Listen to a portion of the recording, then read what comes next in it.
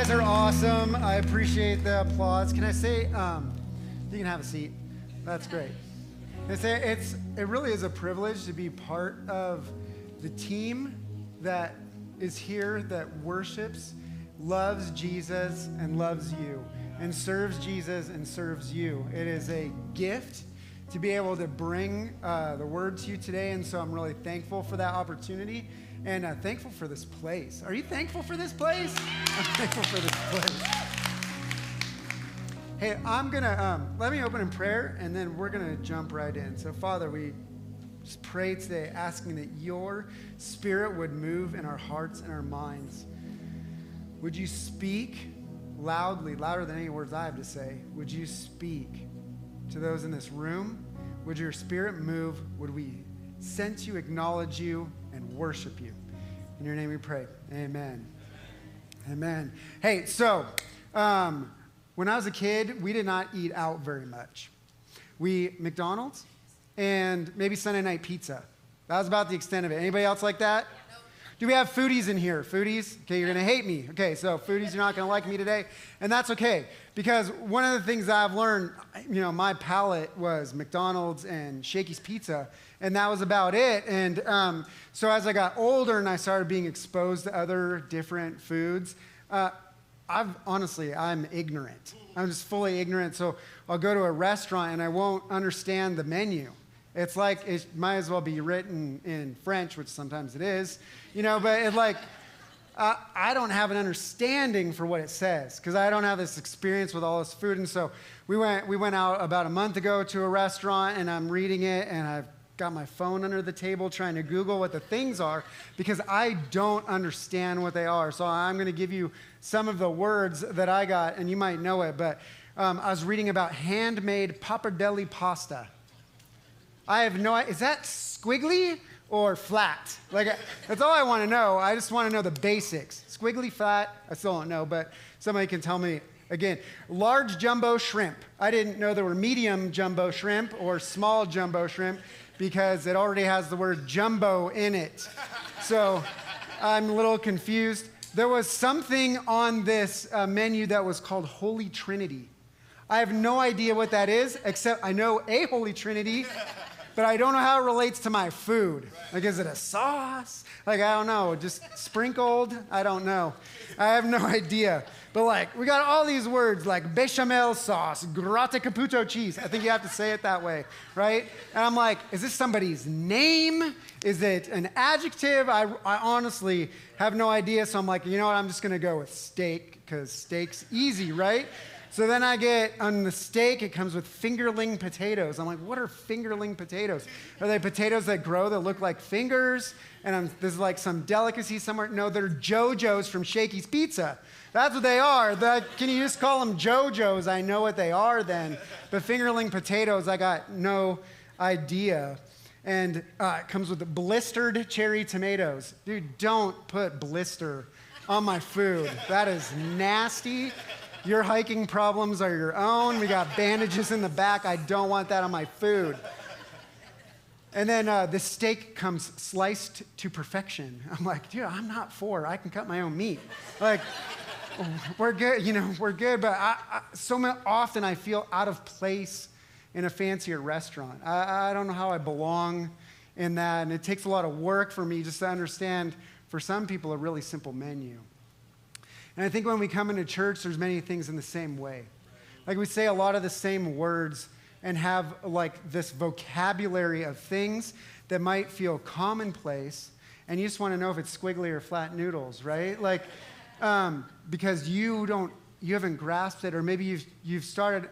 I've been to this restaurant enough times, I kind of got the idea, but you still don't know. Right. And so today what I want to do is lean into something that we say around here all the time, but maybe we can learn a facet of it, get a bigger picture, a better picture, a more maybe with nuance, but add some of the robustness to it. And what that is the word faith.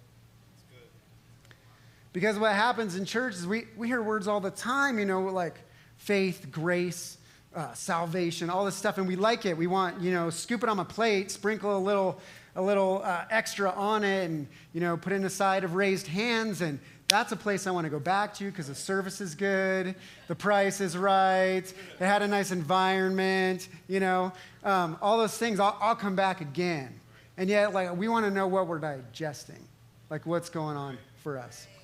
So, I want to take some time today and talk about one of the key ingredients of Christianity, and that is the word or idea of faith. And what I've titled today's message is Two Sides of the Same Coin. So if you're taking notes, you can write that down, two sides of the same coin. We're going to be in a bunch of Bible today, camping out in one passage in particular. But I really want to look at this passage because as I was thinking about faith, and honestly the whole topic of it came up because I had the opportunity to speak at youth camp a couple weeks ago, and we were talking about faith, and so I was just wrestling around with it a lot. And there's so many passages in Scripture because that is the journey that God's called us on, a faith journey. And I kept getting drawn back to this other passage. And so we're gonna camp out today in Luke 7, 1 through 10. So let me read it for you. When he, that's Jesus, had concluded saying all this to the people who were listening, he entered Capernaum. A centurion's servant who was highly valued by him was sick and about to die. When the centurion heard about Jesus, he sent some Jewish elders to him, requesting him to come and save the life of his servant. When they reached Jesus, they pleaded with him earnestly, saying, "He is worthy for you to grant this because he loves our nation and he's built us a synagogue." Jesus went with them, and when he was not far from the house, the centurion sent friends to tell him, "Lord, don't trouble yourself, since I'm not worthy to have you come under my roof. That's why I didn't even consider myself worthy to come to you. But say the word, and my servant will be healed. For I too am a man placed under authority, having soldiers under my command. I say to this one, go, and he goes, and I say to this one, come, and he comes. And to my servant, do this, and he does it." Jesus heard this and was amazed at him. And turning to the crowd following him, he said, "I tell you, I have not found so great a faith even in Israel." And when those who had been sent returned to the house, they found the servant in good health. So we've got some amazing, praiseworthy faith to talk about in this passage. And so I thought it would be good to dig in, talk about some of the players in this passage so that we can understand some of the context that we're talking about. So in the order of appearance, we first have a centurion. So a centurion is a Roman soldier. And like his name suggests, he has at least 100 soldiers under his command. Centurion. So he's a guy who has developed into this position, grown into this position through battle. He's not specially educated. He's just started as a soldier and has worked his way up.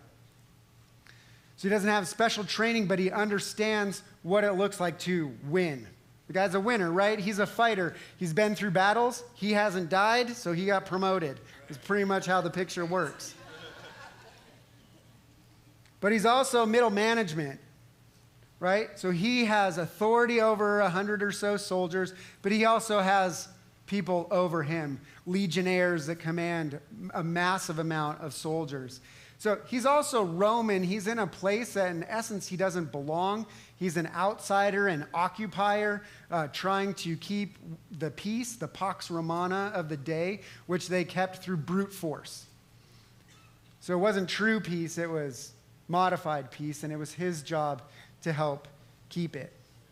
We have no idea how he hears about Jesus, just that he heard about him. We don't know what the context for that is, just when he heard about Jesus, he sent people to ask Jesus for a servant. And he and Jesus never meet. Did you catch that? They never meet. They never talk face to face. He never says words directly to him. It's a unique situation. The next person we hear about is the servant. The servant is sick and about to die, but the servant's highly valued to the centurion. There's some kind of relationship here where the centurion cares about this individual. And so he goes or sends people to Jesus, who's our third character in the narrative. So we know Jesus as the Son of God, the author of life, Savior of the world. But the context right here is just that Jesus got back from a long road trip. He'd been preaching for a while. He'd been talking about loving your enemies. He'd been talking about don't judge others. He'd been talking about you got to build your life on the foundation of me. And he wanders into Capernaum, which is kind of his home base in Galilee, with a crowd behind him, and this guy sends people to go talk to him. Jesus has a chance here to live out how to love your enemies, to show others this is how we love our enemies. Next, we find the Jewish elders. These folks are the people that I am having the hardest time comprehending in this story. It's really a weird dynamic because if you're a Roman soldier, you can just command people to come your way. And so there's some bridge in here. I don't know, maybe it's a language bridge because these guys could speak Aramaic and Jesus spoke Aramaic. Or maybe it's hey, I did this for you, you go do this for me, because they said that guy built them a synagogue. Maybe the Jewish elders themselves are volunteering their time. Hey, we know this guy, we know you got a sick servant, we want to help you out. Or maybe their motives are bad. And they're like, hey, if we get Jesus in front of this Roman centurion and he can't heal this servant, maybe we get this show on the road a little further to the crucifixion part. We don't know, but we know that they're in here, and it's kind of weird that they're here, but they're there. And then lastly, we have some friends, because somewhere along the way, the message got warped or twisted or different than what the centurion really wanted to communicate. The elders have a really short statement, and the friends have a much longer, fuller statement. The friends know him, can speak for him. In fact, they speak in the first person for him. That's why sometimes we don't realize he's not there. They're speaking on his behalf as I. They're going to be a more genuine representation of the centurion to Jesus than these Jewish elders were. So we have our context, and at the end of this passage, what we hear Jesus say is, I've not found so great a faith even in Israel. So I figured if we were going to talk about faith, it would probably be good to talk about the centurion guy, since he's praised so highly in this. And maybe we can learn something about our own faith as we learn about him. Because faith is multifaceted. It's like a diamond, right? It has all these different sides to it. And we aren't going to hit all the facets of it today. But I did want to touch on some of it, because faith is this cool word that it's got a noun and it's got a verb to it, right? So it is a thing, but it's also an action. And so faith is what we use for the noun. Like really easy. It's a faith, the faith, your faith, blah, blah, blah, right? It's a noun. And then we use the word believe for the action, because you can't really faith in something. That sounds weird to our language. So we say believe. Same word, just noun versus verb.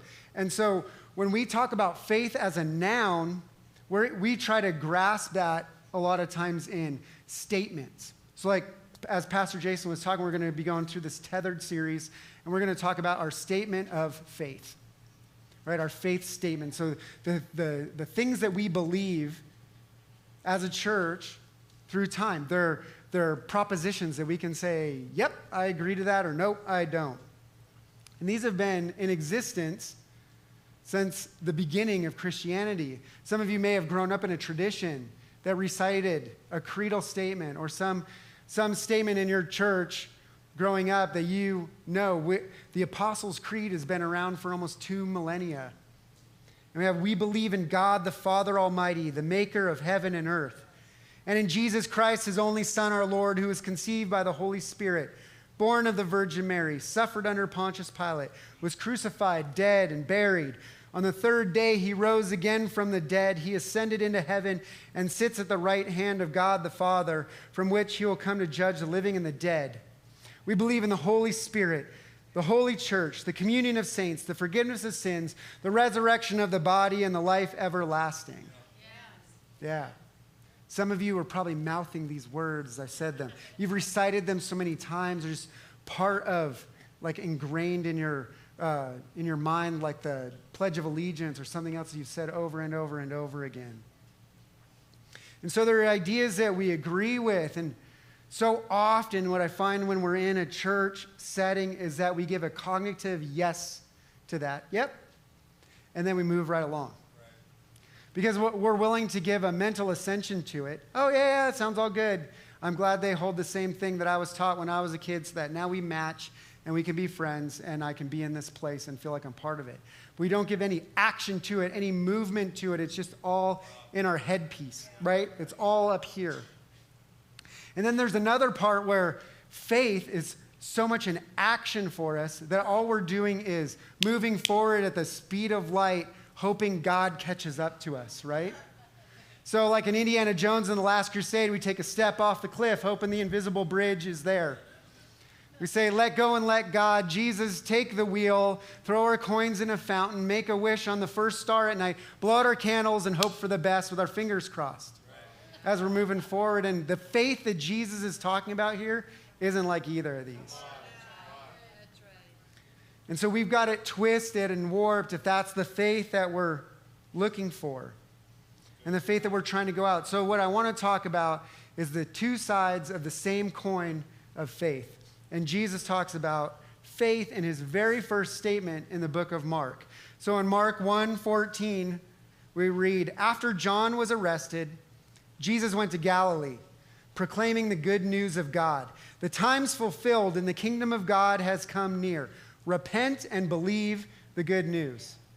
We have two verbs here, repent and believe. They are the two sides of the same coin. One can't exist without the other. They belong together. You know, two sides of the same coin. It's a colloquialism. It's a thing that we say they're so closely related that they can't be separated even though they have distinction to them, right? You got heads, tails, but they're still the same coin. They're tied together. And so Jesus is saying repentance and belief, repentance and faith are two sides of the same coin. They belong together. So what I want to do for the remainder of our time is talk about 4 different points on how repentance and faith are two sides of the same coin. So point number 1. Can I get a number 1? Repentance is recognizing one's sin. There. I hear a little grunt. Sin, gross. Oh, icky. Don't talk about that. I know we don't like to talk about it. It's a weird word for us now. It doesn't feel good to speak about sin. I regularly go to soccer matches, and I've noticed at the end of them now, there are street preachers out there with megaphones talking about sin and hell, and most people ignore them because it's not a comfortable conversation to have. I typically ignore them too, mostly just because I want to get home. And I kind of know the answers to what they're talking about, I think. I don't know, sometime I'll stop and see what we got just out of my own curiosity. But sin's often seen as a dirty word, but it's not because of the sin itself. We just don't like the idea of it. We take this idea of sin, we don't want to talk about the internal nature of what sin is, that it's inside me, that I got a problem in here called sin, and we externalize it and we put it all outside. So sin is out here. Sin is on you and the way that you treat me. Sin is on that system, that power structure, that person in authority. We take it and we push it outside of us and talk about how everything's wrong in the world. My reaction is based on the way that you spoke to me. I no longer have responsibility for what I did. It's all because of what you did. Because this is what we find. We just see it so often as just as something perpetrated against me, and not that we're the perpetrators. That it's something going on inside of us. It's a darkness in our soul that we listen to far too frequently, and we don't like to admit it. See, what we've learned about power and systems that we like to blame, we'll say this system's corrupt, or this person in power, or you may have heard the phrase like, eat the rich, right? Like it's just, we want to get rid of all this power and authority and things around us. And the problem is when we start to believe that, we believe wrong things about who God is. Because what we're told in Scripture is that God is all powerful. All powerful. He has all the power. He is not corrupt. He's blameless and without sin. So power in and of itself can't be corrupt and sinful. Misused power, yes. By what? By a sinful human being. So you misuse power. You misuse it. I misuse it. It's been misused, don't get me wrong. But it's not power in and of itself. The same as systems. God made order from chaos through systems.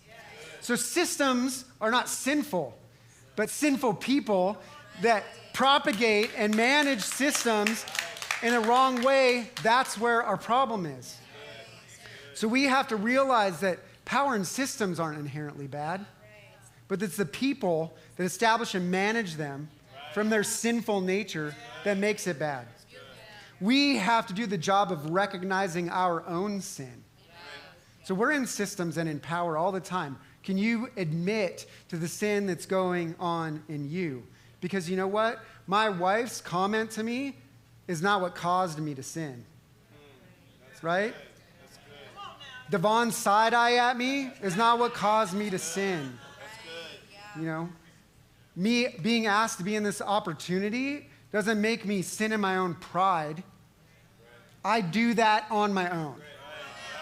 And so our job is to realize that our response and what we do isn't a result of some magic chain of reactions that then causes us to respond a certain way. No, we chose that response. We did it. So we got to own it, and we got to repent from it and confess it. That's the job of us. We're supposed to recognize it and then deal with it. Number 2, repentance is a resolution to turn from one's sin. So once you have this recognition of what it is going on in your life, once you have a recognition that I've got something, there's something in me that I have a tendency to do or that I've done, we acknowledge it with our brain, but a lot of times that's as far as we go. Yep, I know I have this problem, but, you know, I just guess I will have to submit to it because I just keep going that way. We don't do anything with action. We just recognize it. Man, I yell at my kids all the time. Oh, it's another day of yelling at my kids. Well, new day, I guess I'll just start over. That's not how we're designed to work. We're supposed to repent, which is acknowledging it and then turning from it. So our friends in here that are in recovery, they understand this so well. Because you have to acknowledge the problem that you've got, then you turn the other way and walk away from it. And we have to do that in our pride.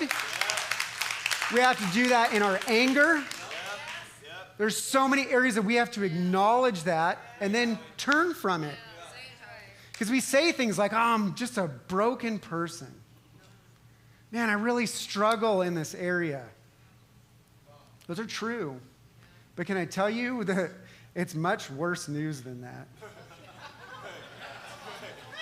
It's much worse news. Because not only am I broken and struggle, but I am dead in my trespasses and sins. Ephesians 2:1 says, you were dead in your trespasses and sins. Not sick, not broken, not struggling, dead. Dead.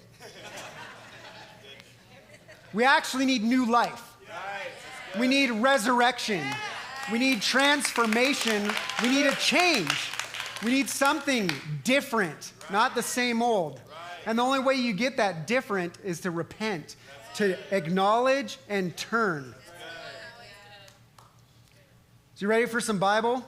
So in John 3:16 we read, for God loved the world in this way. He gave his one and only Son so that everyone who believes in, has faith in, places their faith in, will not perish, but have eternal life. Not death, life. 2 Corinthians 5:17 says, therefore, if anyone's in Christ, he's a new creation. The old has passed away and the new has come. Colossians 2:12 through 15, you were buried with him in baptism, in which you were also raised with him through faith in the working of God who raised him from the dead. And when you were dead in trespasses and in the uncircumcision of your flesh, he made you alive.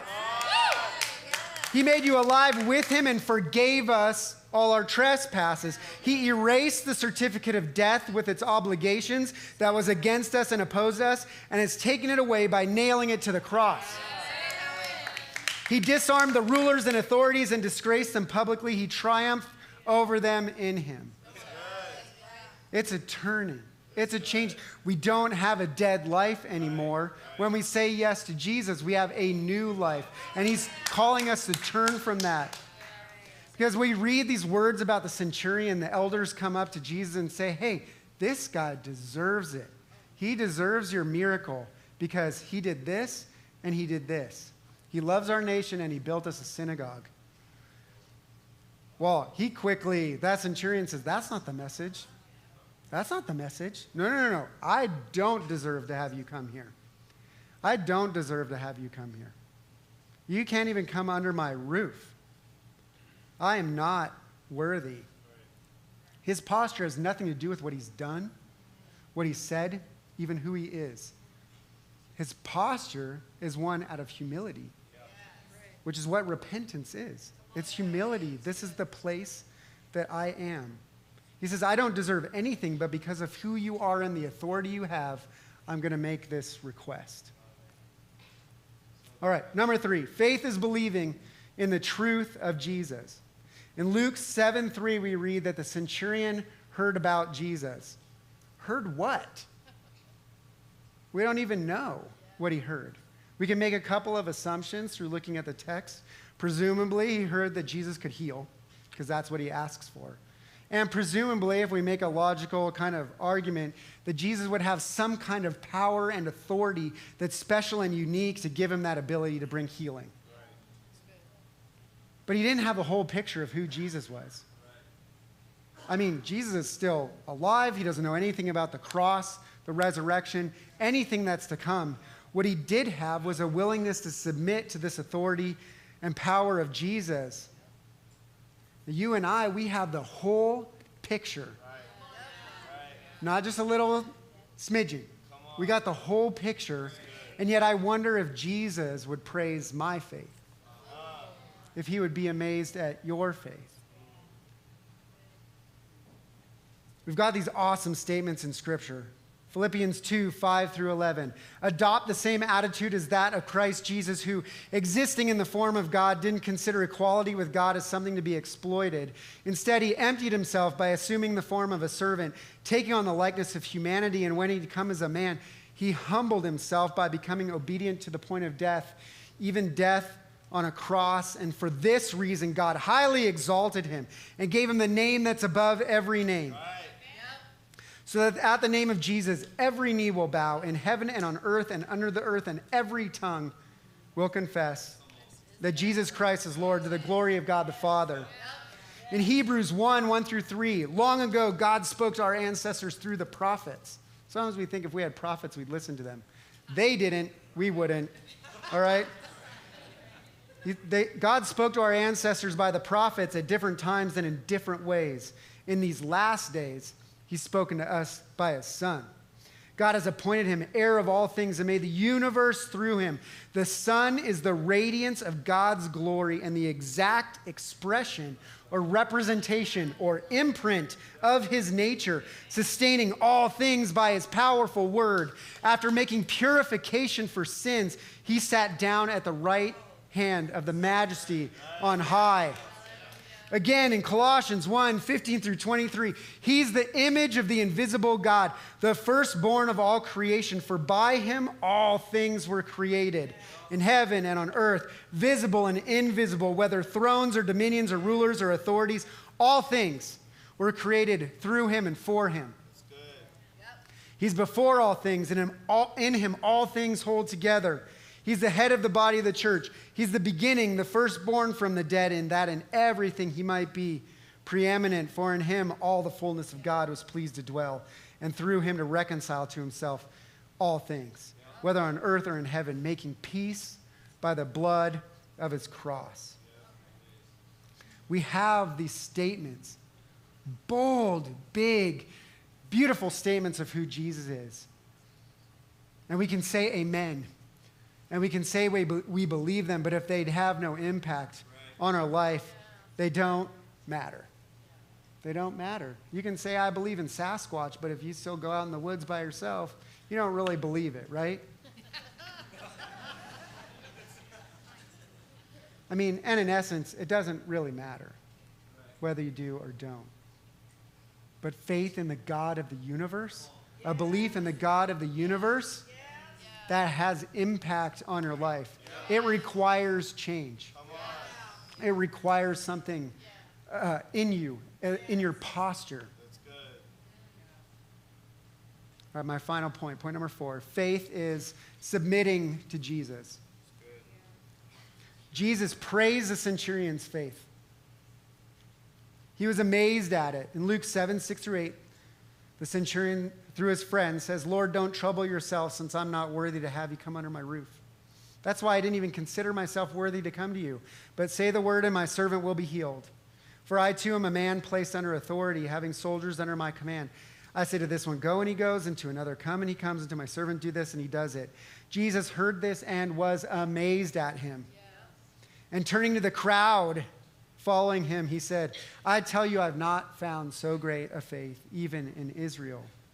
I've heard this passage taught before, and a lot of times what we say that his faith is praised for is because Jesus isn't in proximity to him. It's a distance healing, right? Like, we've got this far distance, and the centurion said, just say it, and he'll be healed. Well, we have other stories and narratives. I say story, I mean story in the best way. These are true, real things that have happened. We have other narratives in the Bible that show that Jesus healed from a distance. So what makes this one an amazing act of faith? And what we get is all this other dialogue of a man who sees himself under the authority of Jesus. And that Jesus has authority in this picture. So the only other time Jesus was amazed was in Mark 6. So Mark 6:1, it says, he left there and came to his hometown, and his disciples followed him. When the Sabbath came, he began to teach in the synagogue, and many who heard him were astonished. Where did this man get these things? They said. What is this wisdom that's been given to him, and how are these miracles performed by his hands? Isn't this the carpenter, the son of Mary, brother of James, Joseph, Judas, Simon? Aren't his sisters here with us? So they were offended by him. Jesus said to them, a prophet's not without honor except in his hometown, among his relatives, and in his household. He was not able to do a miracle there, except that he laid his hands on a few sick people and healed them. I love that. Jesus couldn't do anything there except heal a bunch of people, you know? But then verse 6, he was amazed at their unbelief. He was amazed at their unbelief. Only 2 times Jesus was amazed at their unbelief and the centurion's belief. So what's the difference? What's the difference between them? Well, these people that in the town that he grew up in, they had sort of this casual familiarity with him. Oh yeah, carpenter's son. I saw the first cabinet that guy built. Who's he to do all this stuff? Who does he think he is? But I've got a casual familiarity, but man, he's talking about bigger, powerful things. I can't do, he was just a kid when I met him. I can't submit myself under that kind of an authority. Who does he think he is? The centurion says, here's somebody with authority.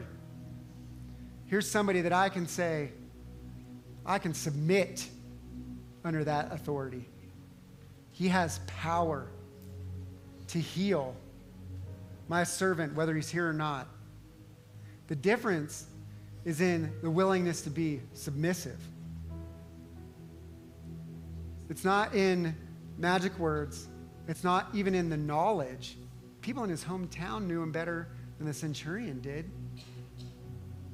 The centurion knew a little bit, and yet his faith was praised and given amazement because he was willing to submit. Because the word that he uses for worthy, we find worthy a lot in this passage, but it's different than not deserving and not deserving. He doesn't say deserving or not deserving. He uses the same word that John the Baptist says, I am not worthy to untie the sandal of Jesus. It's a posture. It's a positional thing. He says, I'm not worthy. You have power and authority over me and over this situation. It's a positional unworthiness. It's a reverence. It's recognizing Jesus in his otherness. Friends, the submission to the authority of Jesus is what makes his faith amazing. He recognized the kingship of Jesus and placed himself under that authority. I find in my life and my own journey of faith, when I find that my faith is like just okay, like just we're okay. But I wonder, where's the life of it? Where's the vibrancy of it? Where's any, like, why does it just kind of feel dead and all right? Like, I'm here at church, it's a good thing. You might be in this place too. What I've found is that it's usually reflective of where my repentance is at, because they're two sides of the same coin. So when I want my faith to be stronger, when I want my faith to have confidence in it, that's when I got to be repenting of the things that are blocking this relationship with Jesus. And I got to be honest. It's not just, God, I'm sorry. Can you make things better? Thanks. Amen. For me, I've found that when I can name it, it takes away the power of it. God, I've just been in this place of pride. Been in this place of pride. Can you break that pride out of me? God, I'm sorry for these words that I spoke to my kids. God, I'm sorry. Not in some vague way that I looked at pornography. God, I'm sorry that I've violated somebody and I've sinned against my body, relationships that I'm in. Specificity takes away the power. It gets the talons that have your heart away and loosened. I ask the question, am I broken over my sin? Does it cause me grief? If I feel okay with it, then my faith is just going to remain okay. Because I got to be honest. I got to let God's Spirit root that out. Faith that is praiseworthy, a faith that amazes Jesus, is when we humble ourselves into our rightful place under his authority. We believe who he says he is. That's when he gets to be that miracle worker. That's when he cleanses us, works that stuff out, changes you. You get made new from the inside out. We start recognizing him doing things in our life. And I think in this room, I know if you're like me, man, there's just stuff in my life that I don't know that I've been honest about with God, that I haven't been specific enough. And I wonder why my faith's just like stagnant. We're just going through the motions now. So if you would you just bow your head and close your eyes? If you have something right now that you just need to say, God, I am sorry for this, would you just take a moment and say that?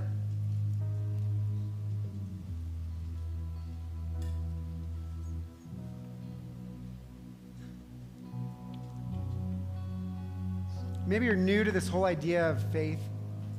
You've been, as we say, kicking the tires of faith around here.